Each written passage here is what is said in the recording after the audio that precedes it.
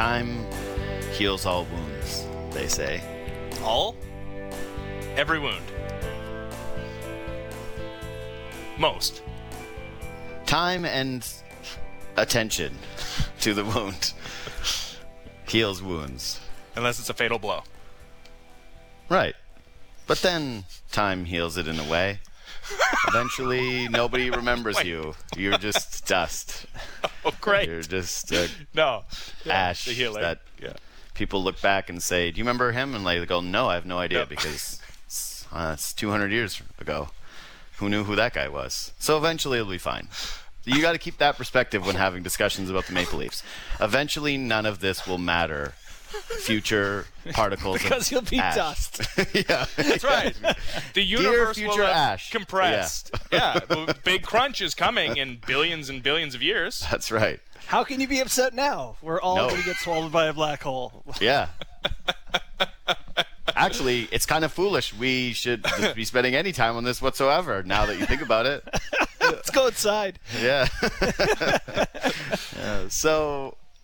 But we're supposed to have clarity now. This is where I was going with this. We're supposed to have a little bit of clarity, supposed to feel like the healing has begun. And I've seen some of that. I've seen a little bit of people trying to move on, whether it's through some of the discussions we're going to have right now, or whether or not it's through shifting blame or calming around on whether or not someone actually deserved blame, or whether fans are too mean or media is too harsh. But I got to say, and I wanted to start this conversation with just, is there anything that any of you or any of us have rethought or adjusted on with a little bit more time and a little bit more clarity? And I'm going to say out of the gates that I apologize for absolutely bleeping nothing, and that I have not shifted a single thing. If anything, my anger has grown, and my want and desire for accountability and something different has only increased, and I have become even more bullish in every single one of my stances. You bloodthirsty. First, you started this off all nihilistic and ready to, and now you're back. The good news is, what do they say? It's like the opposite of love isn't hate; it's indifference. And you're not at indifference. You're at hate, and that's good. You're engaged. I can respect that. I actually have one thing that I changed my mind on entirely. I wrote in the immediate aftermath of the Leafs thing that Mitch Marner played too much, and that was part of the reason. I don't think he did. I looked at it closer. I don't think he did. I think he played just the right amount, which makes it even worse, because I don't think he was exactly exhausted so much as, I don't know, didn't play good. So there's one thing. But, I don't have any overarching thing except that looking at the signings around the core guys, Thornton was no help. Simmons was no help in the end. Like, the guys that we were hopeful would be able to help them out really weren't that effective in the end outside Spezza. So I guess that's two things that I've changed my stance on a bit. Yeah, but that was a stance that we all had in the regular season. That's a stance that we all had, shifted off of. Even heading into the playoffs, I can recall how many conversations the three of us had about if this truly was a meritocracy, Thornton wouldn't be playing, and that, he went on a little bit of this, what I would assume is the end of his last effective playing, which was somewhere at the end of the season. But it turned out that it's just everybody had taken their foot off the gas. This is my theory anyway. Thornton was still searching for it, and he's someone who doesn't really turn it off. Looked okay for a stretch of 5 or 6 games. And we thought, okay, this guy's going to show up in the playoffs. This guy's going to be effective in the playoffs. But no, I think for a while we had already been having the conversation of, was it the right move to have the older guys, and are the older guys going to be able to play in the playoffs? I thought it was even sparked with the Foligno discussion with a lot of people that were pushing back to that trade as well. But Benny, sorry, do you have anything you regret? Do you have anything that you shifted on? No regrets. Okay. Again, I've just been more entrenched in some of the things that I believed, and we talked about this after hearing the post-game or post-season media availabilities from all the players and the front office. Their inability to see even the potential other side of things, and part of this is also fueled by reading Bourne and the idea that Mitch Marner can play 60 games on the flank on the power play, not score a single goal, and that philosophy is never even tinkered with. And yes, the power play was altered slightly, but the idea of him not moving off of that, and whatever rumors you believe or not, that's pretty startling. The idea of looking at that Avalanche team and how well the top players have played, but they go through a stretch where they're not playing well, and you hear Jared Bednar call them out publicly, and not saying that's the right move or the wrong move, but it's a move that we never saw that move, that the idea of taking drastic measures, things that make you uncomfortable, doesn't ever seem to have been broached with this team. Mm-hmm. There's twice now, so 2 years in a row with the Columbus and Montreal, you certainly feel like they've lost to a team that wasn't very good. But what those teams have in common is their ability to choke events out of the hockey game, like not just goals, but events. Like they bring it down to nothing either way, essentially. And if you're a great offensive team, as the Toronto Maple Leafs are supposed to be, you're supposed to be able to plow through that. You're supposed to be able to create in the face of a team that chokes the events out of hockey games. What it is that's supposed to make this team special hasn't been special. 2 years running here, so the blame falls where it should on those star players. Yeah. There's been an element of what I think comes off as hot takery because we've had to go into the waters that are beyond the game tape, right? But part of it is that you can look at the film, you can watch the game, you can watch the tape and know that that team is supposed to create those events that you're talking about, Bourne. And of course, no Tavares, and there's the caveat. But and Montreal played well, another one. But that they didn't ever really play that game.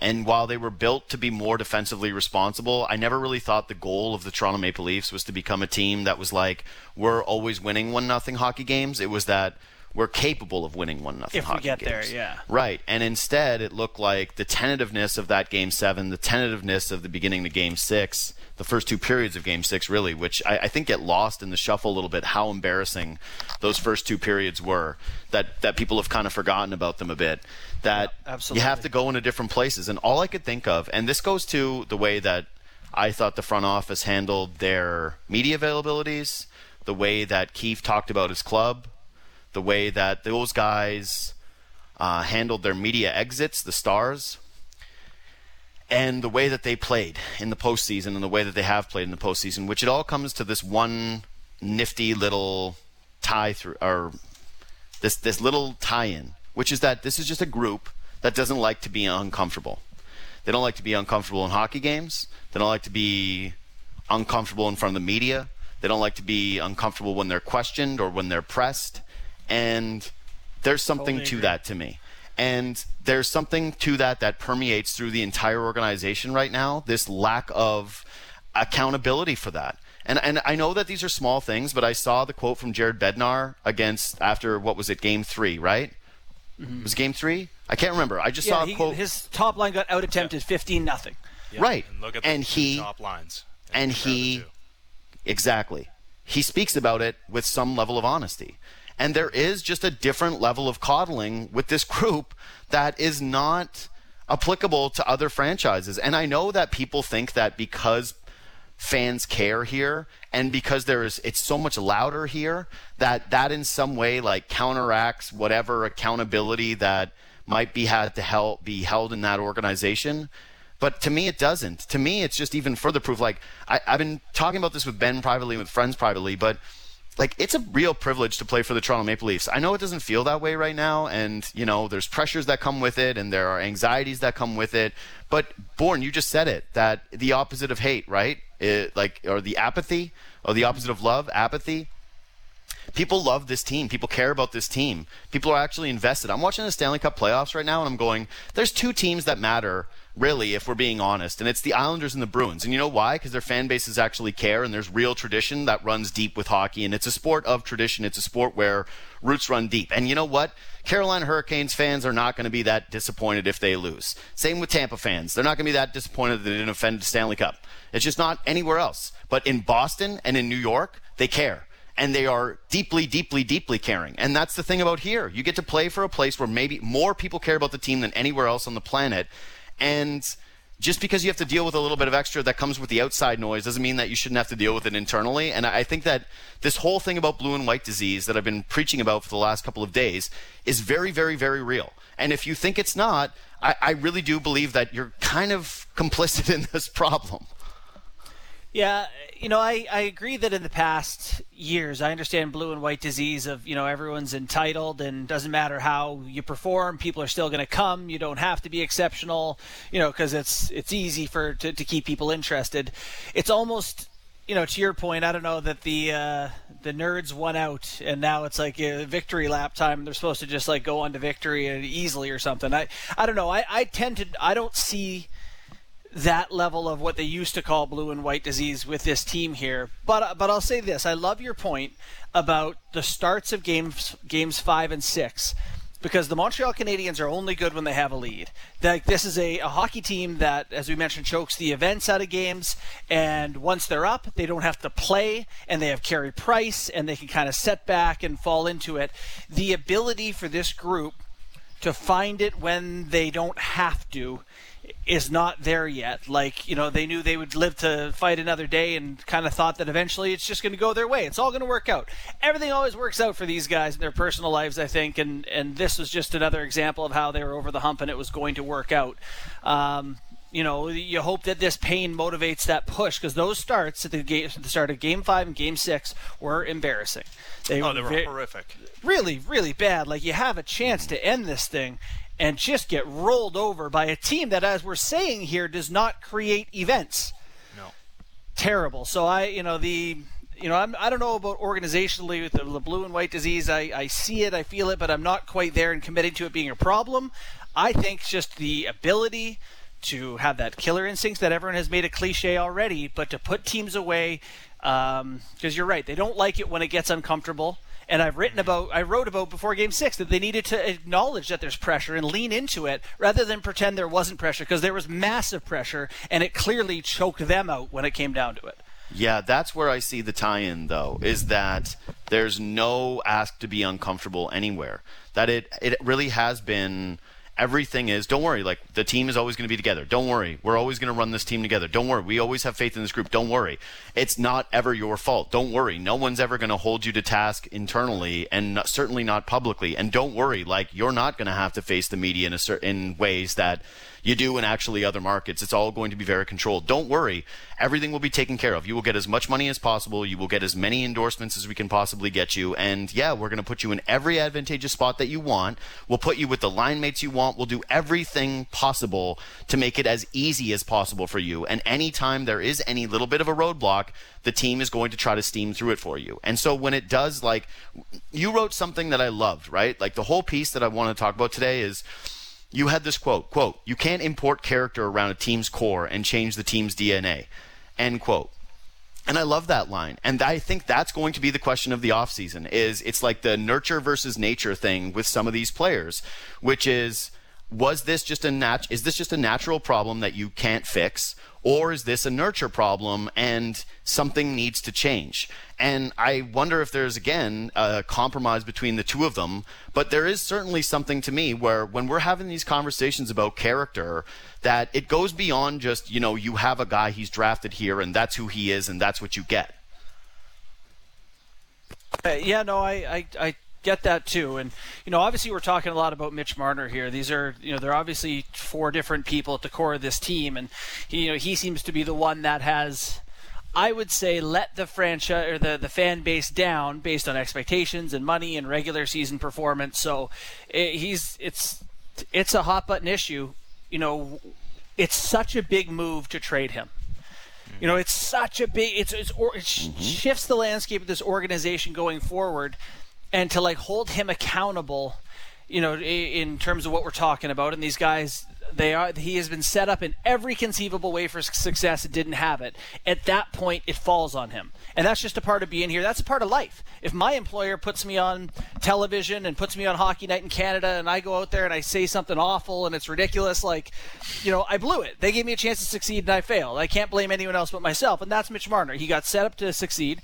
He didn't succeed. So what are you going to do with him? I don't know what you do besides trade him. So, what would you like to see the team do to hold him accountable? Publicly call him out? Well, that's what I'm curious about because of your prior relationship with Sheldon Keefe, right? Like, and some people who didn't know him, and I'll put my hand up, and he came in and he was making everybody happy offensively. Guys, they fired a coach because primarily one of the biggest reasons was he's too hard on the players. Right, and they're like, oh, well, happy-go-lucky Sheldon Keefe, but that's not who he is, right? Like, we know that, even though right away it was like Tyson Barrie's like ecstatic because he's letting me play my offensive style of game because it's really the only way you can let Tyson Barrie play here. I have to believe that they think that this is the best thing for Mitch Marner and maybe to a lesser extent or the same extent Austin Matthews, that they feel like if they are too hard on the player that they will react poorly. And we've seen him be harsh. Like William Nylander, almost his entire season changed around when he had the public comments about him and he was... And it seemed to work. It seemed to work. So why... Too. I wonder if this will change for Mitch now. I wonder, and I wonder why it didn't happen in the series. Like, but do they truly believe what they said, that what they got out of that line was good enough, that they were creating chances and they just got out goalied and out bad lucked? I'm curious as to where Sheldon Keefe fits into all of this. Well, a common coaching strategy is that throughout the regular season, you can tear guys down and rebuild them. But come sort of around playoff time, you need guys feeling good about themselves in their game. And so it's all, oh my goodness, great shift, great game. And as you get closer to the playoffs and guys start feeling that vibe, like, man, I'm really clicking right now and hopefully enter the playoffs with confidence. I don't know if after Game 5 or Game 6, if that's the time to say, look, we've been let down by Mitch Marner. Like, I don't know how that helps your team going into the next game.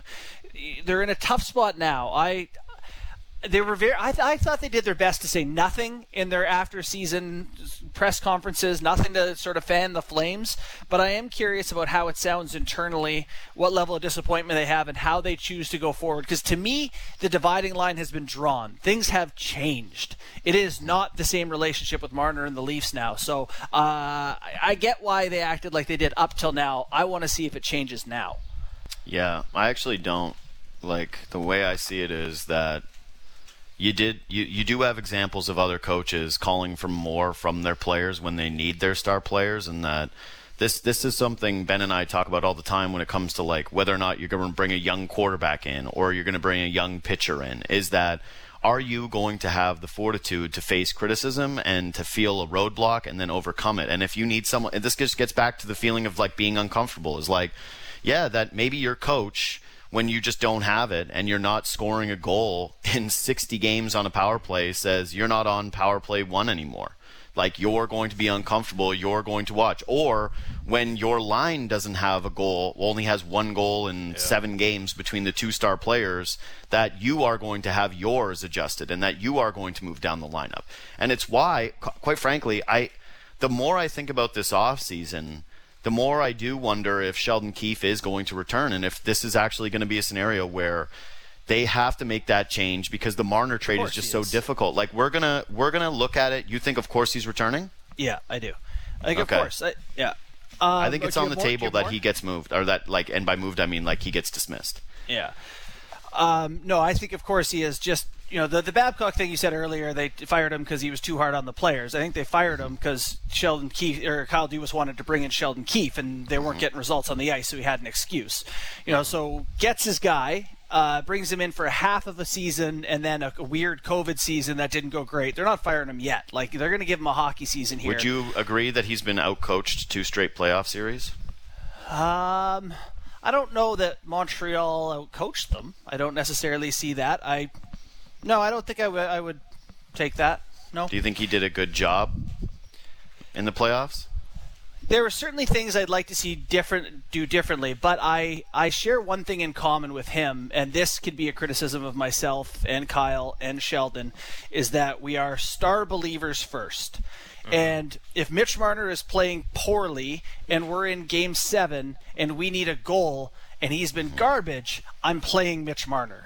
I don't believe in asking Pierre Engvall to go find us one when we need one. Like, go down with the ship, dance with the ones who brought you, that whole thing. I believe in that too. So I think maybe that is why I'm more hesitant in my criticism, is because I think I would have done what he did in terms of deployment of those guys. Come Game 5, 6, and 7 when the power play isn't scoring, I would find it really hard to be like, okay, Mitch Marner's not on the power play, but I get the criticism if it didn't work. That was Kyle Dubas's whole thing from whatever book he read is like, do whatever you want, but it has to work. It didn't work, so you leave yourself open to that criticism. Well, that's why I think it's a trial and error thing. I have no choice but to go back to something that's not tangible with Mitch Marner because all the tangibles are there. Like, we saw him put up an incredible regular season in the games that mattered most. He was flipping the puck over the glass. He was making horrible turnovers. He wasn't creating any offense. So I can't say that that's something that's physical. It's clearly between the ears. So is it as simple as, hey, you've tried the coddling thing. You've tried the boosting him up. You've tried the, hey, the top line's going, and you know what? Eventually, their chances are gonna fall. Literally like, signed players to be their emotional support guardians with Thornton, and it's just, this has all been about, hey, they're gonna have these guys who make it easier for them.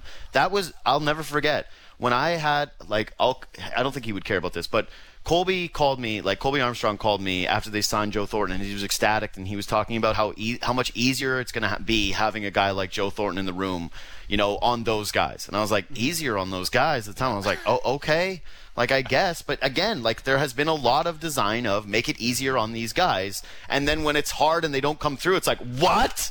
Yeah. Well, But is that a power dynamic thing of a guy making $11 million who the front office has said, hey, seemingly we're going down with the ship with? But I like JD's point that you kind of got to let these guys face the fire once in a while to get hardened, to form the scars a bit.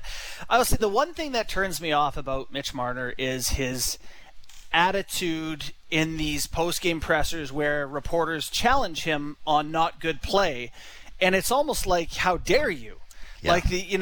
Austin Matthews is asked the same hard questions, and we're not talking about him because of the way he's handling these questions that, responsible for it, own it, look people in the eye here and just sort of, disappointed himself. Mitch Marner is almost challenging people, how dare you? And it's probably he hasn't had this his whole life. Yep. He hasn't had people question him, doubt him, confront him. He's always been the golden child. So I think it's time. It's time to face that. Well, also, there's a pretty massive difference in the fact that it's not just defensive in the media. It's you have your agent coming out. You have more than just you at a podium all of a sudden. It's a much bigger story. And it's beyond you in terms of the pushback and the fight back and the look for whatever fairness you feel. I don't see that from Austin Matthews. I don't see that from any other athlete right now in professional sports the way that I've seen it this way. I said that. Could you imagine if LeBron James, after this flame out, all of a sudden Rich Paul is out there being we're going to hold media accountable for things, or they should be more. It's what are we talking about here? This is LeBron James. He lives in a reality where Skip Bayless exists, and they just take shots day and day. I don't know if that's a Canadian media thing, if it's a Canadian thing in general, but I will say that a lot of that and the way that this reaction did happen, of not just complete accountability, ownership, and desire to get better and acknowledgement of what happened here, has propelled me to believe that when we're talking about core DNA and whether or not you can import character or you have to change teams' DNA, is that, to me, part of the discussion, I'm sorry, as uncomfortable as it is whether or not you feel that kind of a shakeup to your core, just bringing in different pieces, that actually has a real tangible effect on your roster. And at this point, just the way that I would look at it is just simply this. They keep talking about killer instinct. I don't think that Mitch Marner can't develop that. I don't think that Mitch Marner, again, is not someone who the Leafs potentially trade, and he goes somewhere and he scores, his 100 points, and he's just dominant and he looks amazing and he gets in the playoffs and he has a ton of success, and people go and they say, see, the Leafs should have kept that guy. That's the risk you have when you trade talented players. If this was just a talent conversation, then there would be no discussion. It would be, no, you're keeping Mitch Marner. The problem is that do you have killer instinct, or are you able to get it down your roster? And even when we were talking about you saying, you're always going to bet on talent, so you're not going to take Mitch Marner off for Pierre Engvall. Well, the only reason that you have Pierre Engvall in these high leverage spots and Joe Thornton and Wayne Simmons, or any reason to believe that that's ever going to change, is if you move some salary around. You're just picking from the same scrap heap over and over again, hoping that Nick Robertson can show up for you and be dominant, or hoping that you hit on some AHL guy who was down I don't know, down the expectations list, hoping someone pops, hoping you can grab some scrappy free agent who overperforms massively. But ultimately, when you get into these spots, you can't be going, well, they shouldn't, they couldn't lean on Pierre Engvall, because those two things are like intrinsically tied. What's so terrible about this, and probably frustrating for the front office, is, when they signed all these big contracts, like the cap should have been up $5 million by now. But it didn't. No, I know it didn't. And it's fair to criticize the way it was built, but the point was this was supposed to get better for them as time went on with these contracts. No, so I'm not criticizing the way it was built. I actually agree with you. Well, I just think that's... No, just some people... No. Where I look at the criticism is simply, at what point do you have to just acknowledge that you can't use that as an excuse anymore and say, well, we thought the cap was going up. Because it's going to be what it is. Yeah. It is what it is now, guys. So either you have to adjust your strategy into the new world. Like, things are not the same. So make the adjustments. The cap should be up by $5 million. The power play should have been better. It wasn't. Guess what? You have to adjust. The reality is the reality, and I'm sorry, but yes, if the salary cap was $5 million higher next year, and the Maple Leafs had this flame out, we're probably having a different discussion about Mitch Marner, because you can still fit your Zach Hyman in with without moving too much salary around. But that's not the reality, and that just goes back again to my point of not being able to adjust, feeling so tied to one strategy and so loath to move off of it. What's crazy too is they score they score in Game 6 OT where they outshoot them 13-2. It's like they came back and they got the wherewithal. But this one of my favorite Kyle Dubasisms too, and he has a half dozen, which I know I reference once in a while. But there is no alternate timeline. There is no alternate timeline. There's no could you imagine this happened? Well, it didn't. We live in this universe, and it didn't happen. And so there are consequences for the things that did happen. So now what? So why is Brendan Shanahan? Well, I was going to say, why is Brendan Shanahan opening his media conferences with, well, the cap was supposed to go up, because that was one of the things that was actually said. Because there's an alternate timeline for people in the media. I think he's trying to get them to focus on what could have been. Yeah, I guess so. I don't know. Let me put it this way. I actually think that these conversations that we're having now, that maybe they weren't going to be to this degree, and there wasn't going to be this, fire behind it, because people were embarrassed. People were upset, and losing in that fashion is very different than if you would have got to a series with Colorado or Vegas and they would have spanked you. But I still think that there would have been a conversation of, does the core work, and are you going to make an adjustment no matter what would have happened? Because I have a hard time believing, and I know we just said, there are no alternate timelines. We can only deal with the information that we have. But the thing that makes me a little bit more confident in saying some of these things about making an adjustment and needing something to change is, I just have a hard time believing that this is a formula that you end up in a series against one of the best 6 teams in the NHL, that it ends up working out. Like, I don't see the Leafs, how could you? They lost to Montreal, but I do not see them as, they're just a minor tinkering away from looking like Vegas looked last night. Those are some hockey teams, aren't they? I'll be honest, it is tough to watch Montreal Winnipeg after you watch Colorado Vegas. So I'm happy the order they played out in last night. The Western Conference hockey teams, I want you all to fold. It's like, I know the Leafs are embarrassing, but the idea that those teams are going to go back in with one another, and have their divisional coddle fest of those teams being together, it feels so unfair. But anyways. But it's the Colorado and Vegas is some kind of hockey series right now, and you're right, trying to find a way to go from how it looks right now to that. It doesn't feel like they're right there. The Leafs do not feel a step away from the level of some of those teams. You know what? They don't feel a step away from the New York Islanders. The Islanders finished 4th in that division. I am confident that Islanders team would roll this Maple Leafs team. Yeah. That sucks. And that's a different conversation. But that's a different... and it you know what? Okay, now that's a spin zone thing. Now, because the urgency has been upped because it's the first round and not the third, and you don't have at least we got that notch on our belt of getting through what is increasingly a horrible North Division, and we're all starting to come to that realization. Instead of that happening, and maybe the pressure is alleviated for next season where you go back into the Atlantic and then you get crushed and you maybe hang on to third, or more likely are a wild card team coming out of that Atlantic Division. Then you're like, oh man, we've missed a year of realizing how deep our problems run. Maybe this is actually eye-opening enough that you realize that you're so far away from the actual place you're trying to get, which is not win a playoff series, it's win the Stanley Cup. I made that case to someone else that this was the 4-1 game when they overhauled the roster. Like, this series is another like electric shock. Like, you're not close. Mm-hmm. Yeah, it forces you to confront something. Yeah. I would have taken the win. I would have taken the win. That would have been good enough. I would have just because there is only one cup cup winner, and like winning playoff series is fun. Yeah, Sounds I fun. would have taken the win and seeing what Tavares coming back would have looked like, and the confidence whether or not it would have shifted from having actually won a thing. At this point, I really do believe that it's multi-layered, it's multifaceted. There's a conversation about like how you make your hockey team better, but also whether or not like part of it is just simply you've accumulated too much scar tissue to come back with the same core. And like so the effectiveness and the intangibles have now tied up in this perfect way of, well, you've got to shake something up. So I want to do two things. I want to take a break. Hold on. Before you take a break, ahead. What really sucks for me is if you looked at this roster and wanted to like make changes, one of the big things is that Tavares also makes $11 million and is the guy aging out of his prime. But you can't trade the guy who just got brained. Yeah. Well, you literally can't also because he has no move.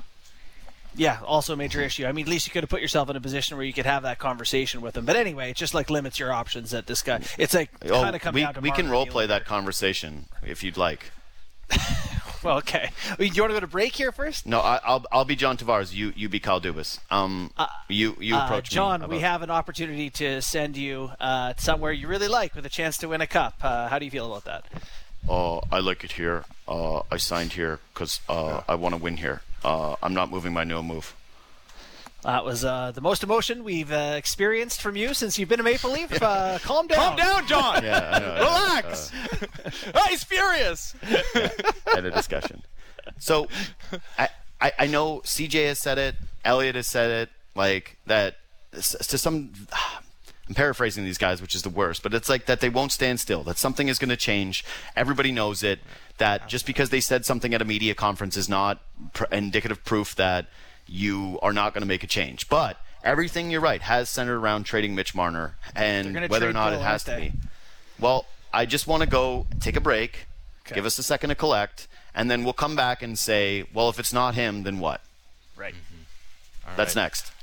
Yeah, more with Justin Bourne. Good shows. Leafs Hour continues. Sportsnet 590 The Fan.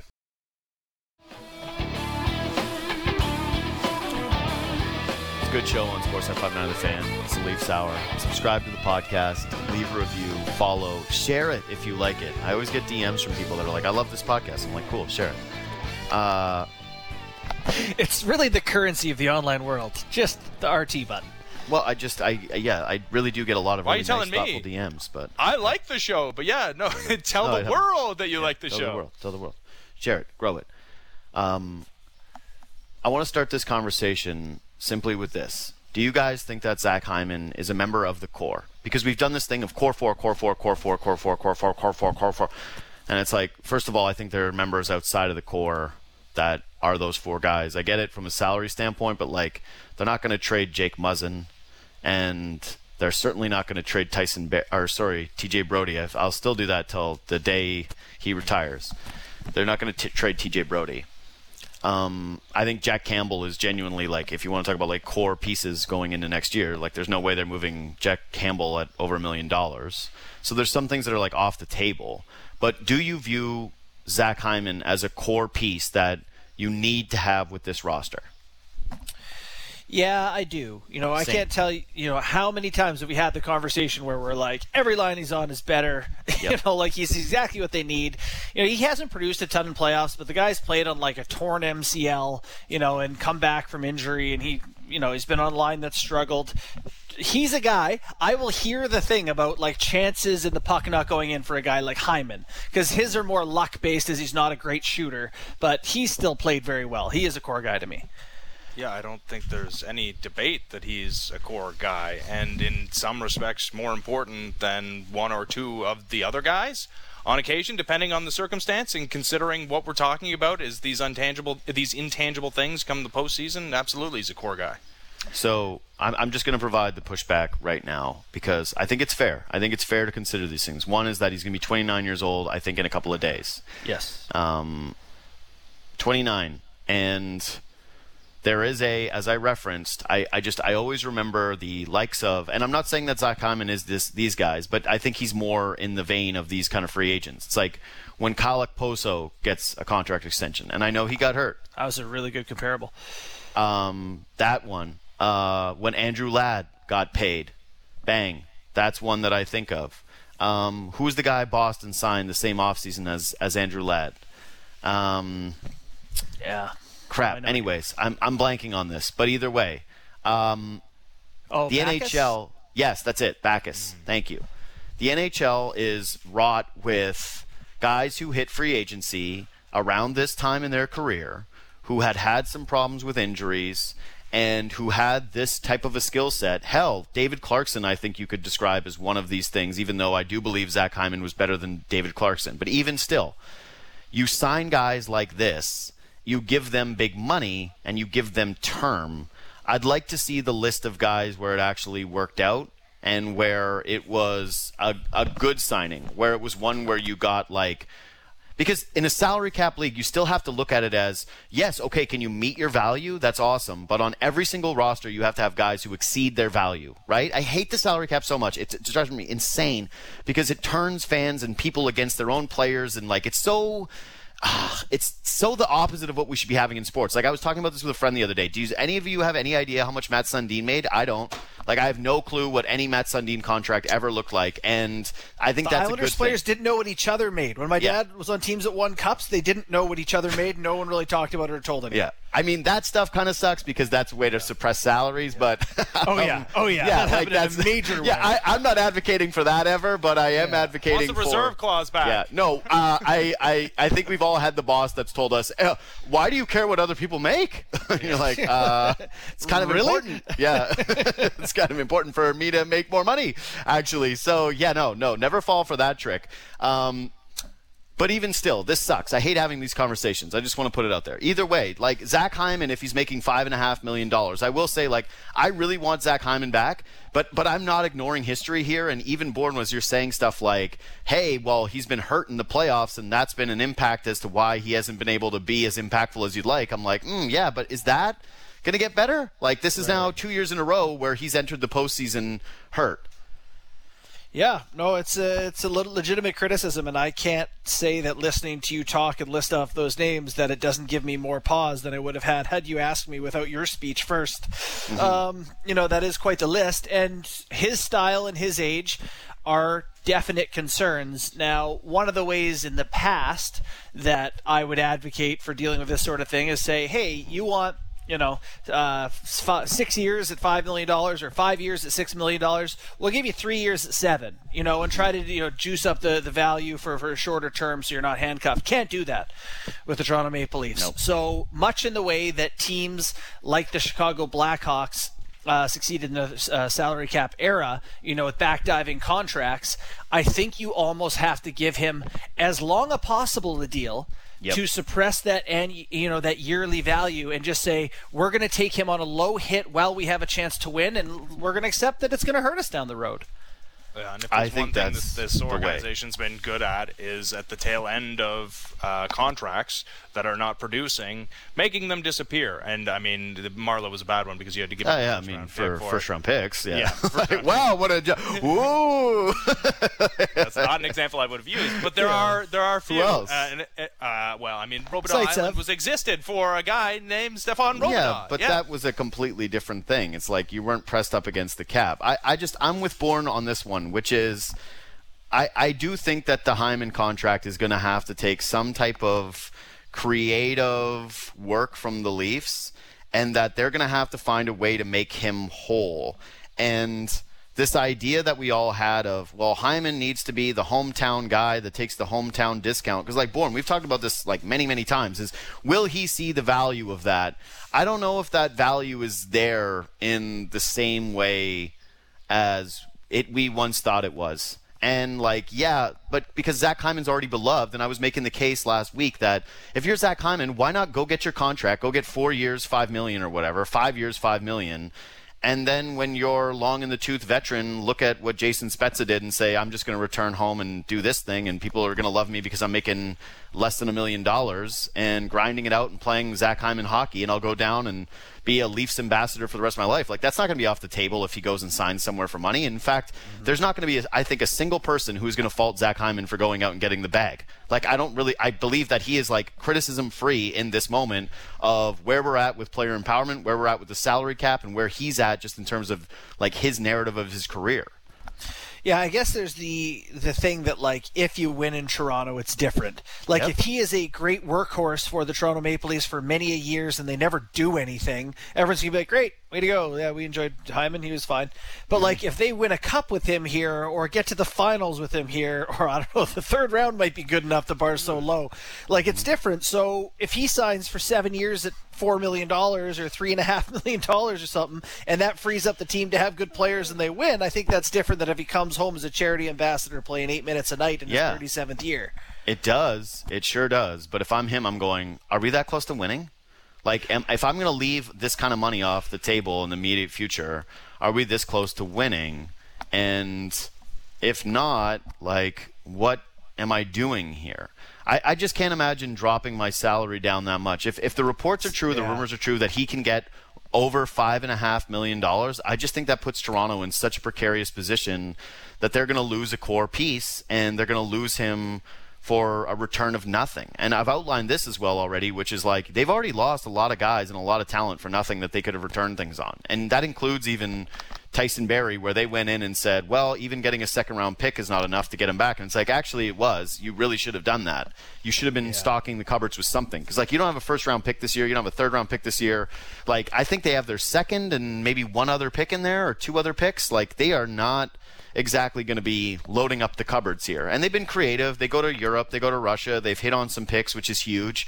Like, at least assuming that they have Robertson coming up and that Sandin is what he's looked like in his best moments.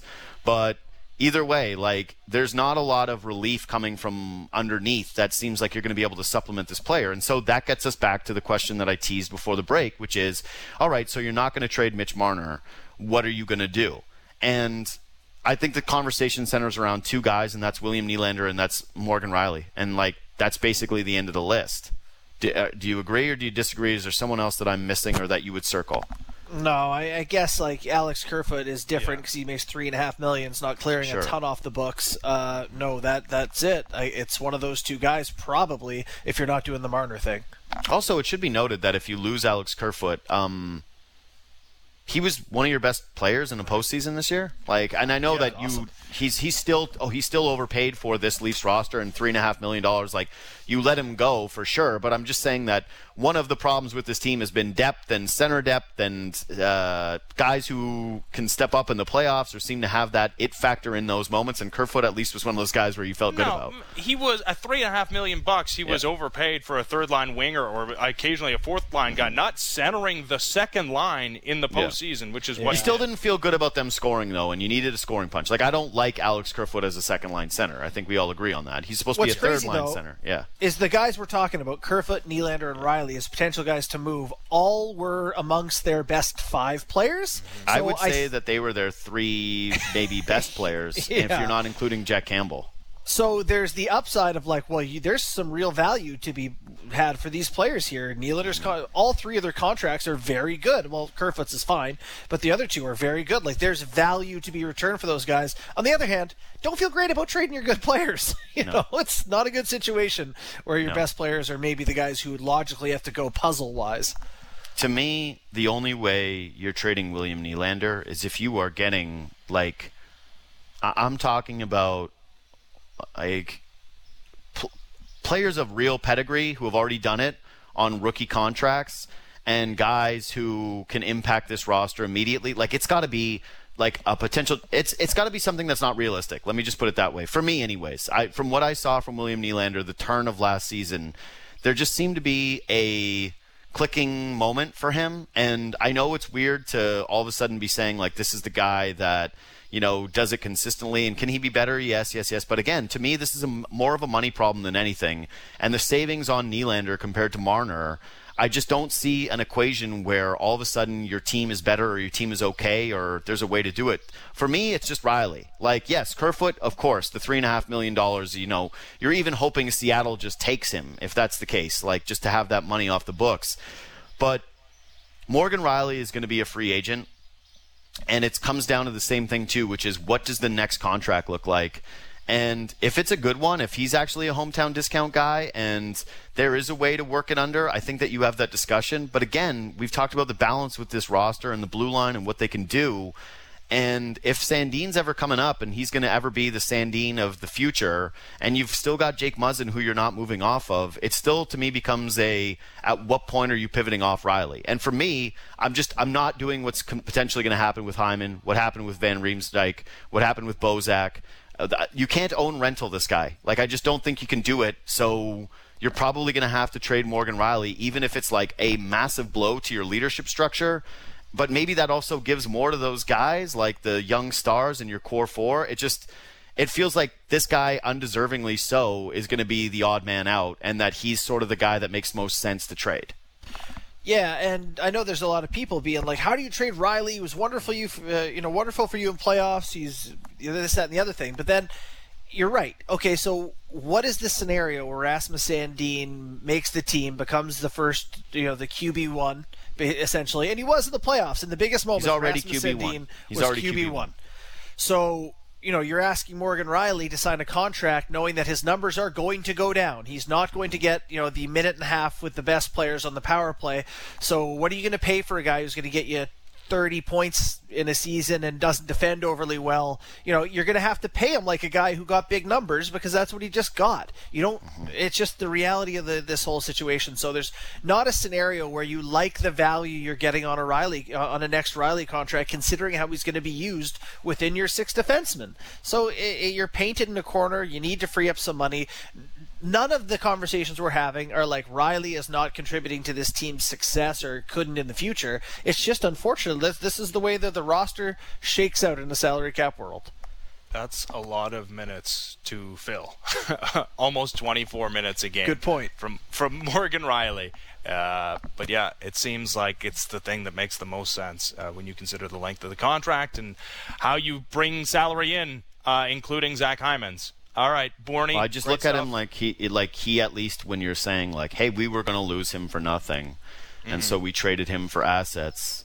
I just think it's a lot easier to swallow everything, even though it sucks. It sucks really bad.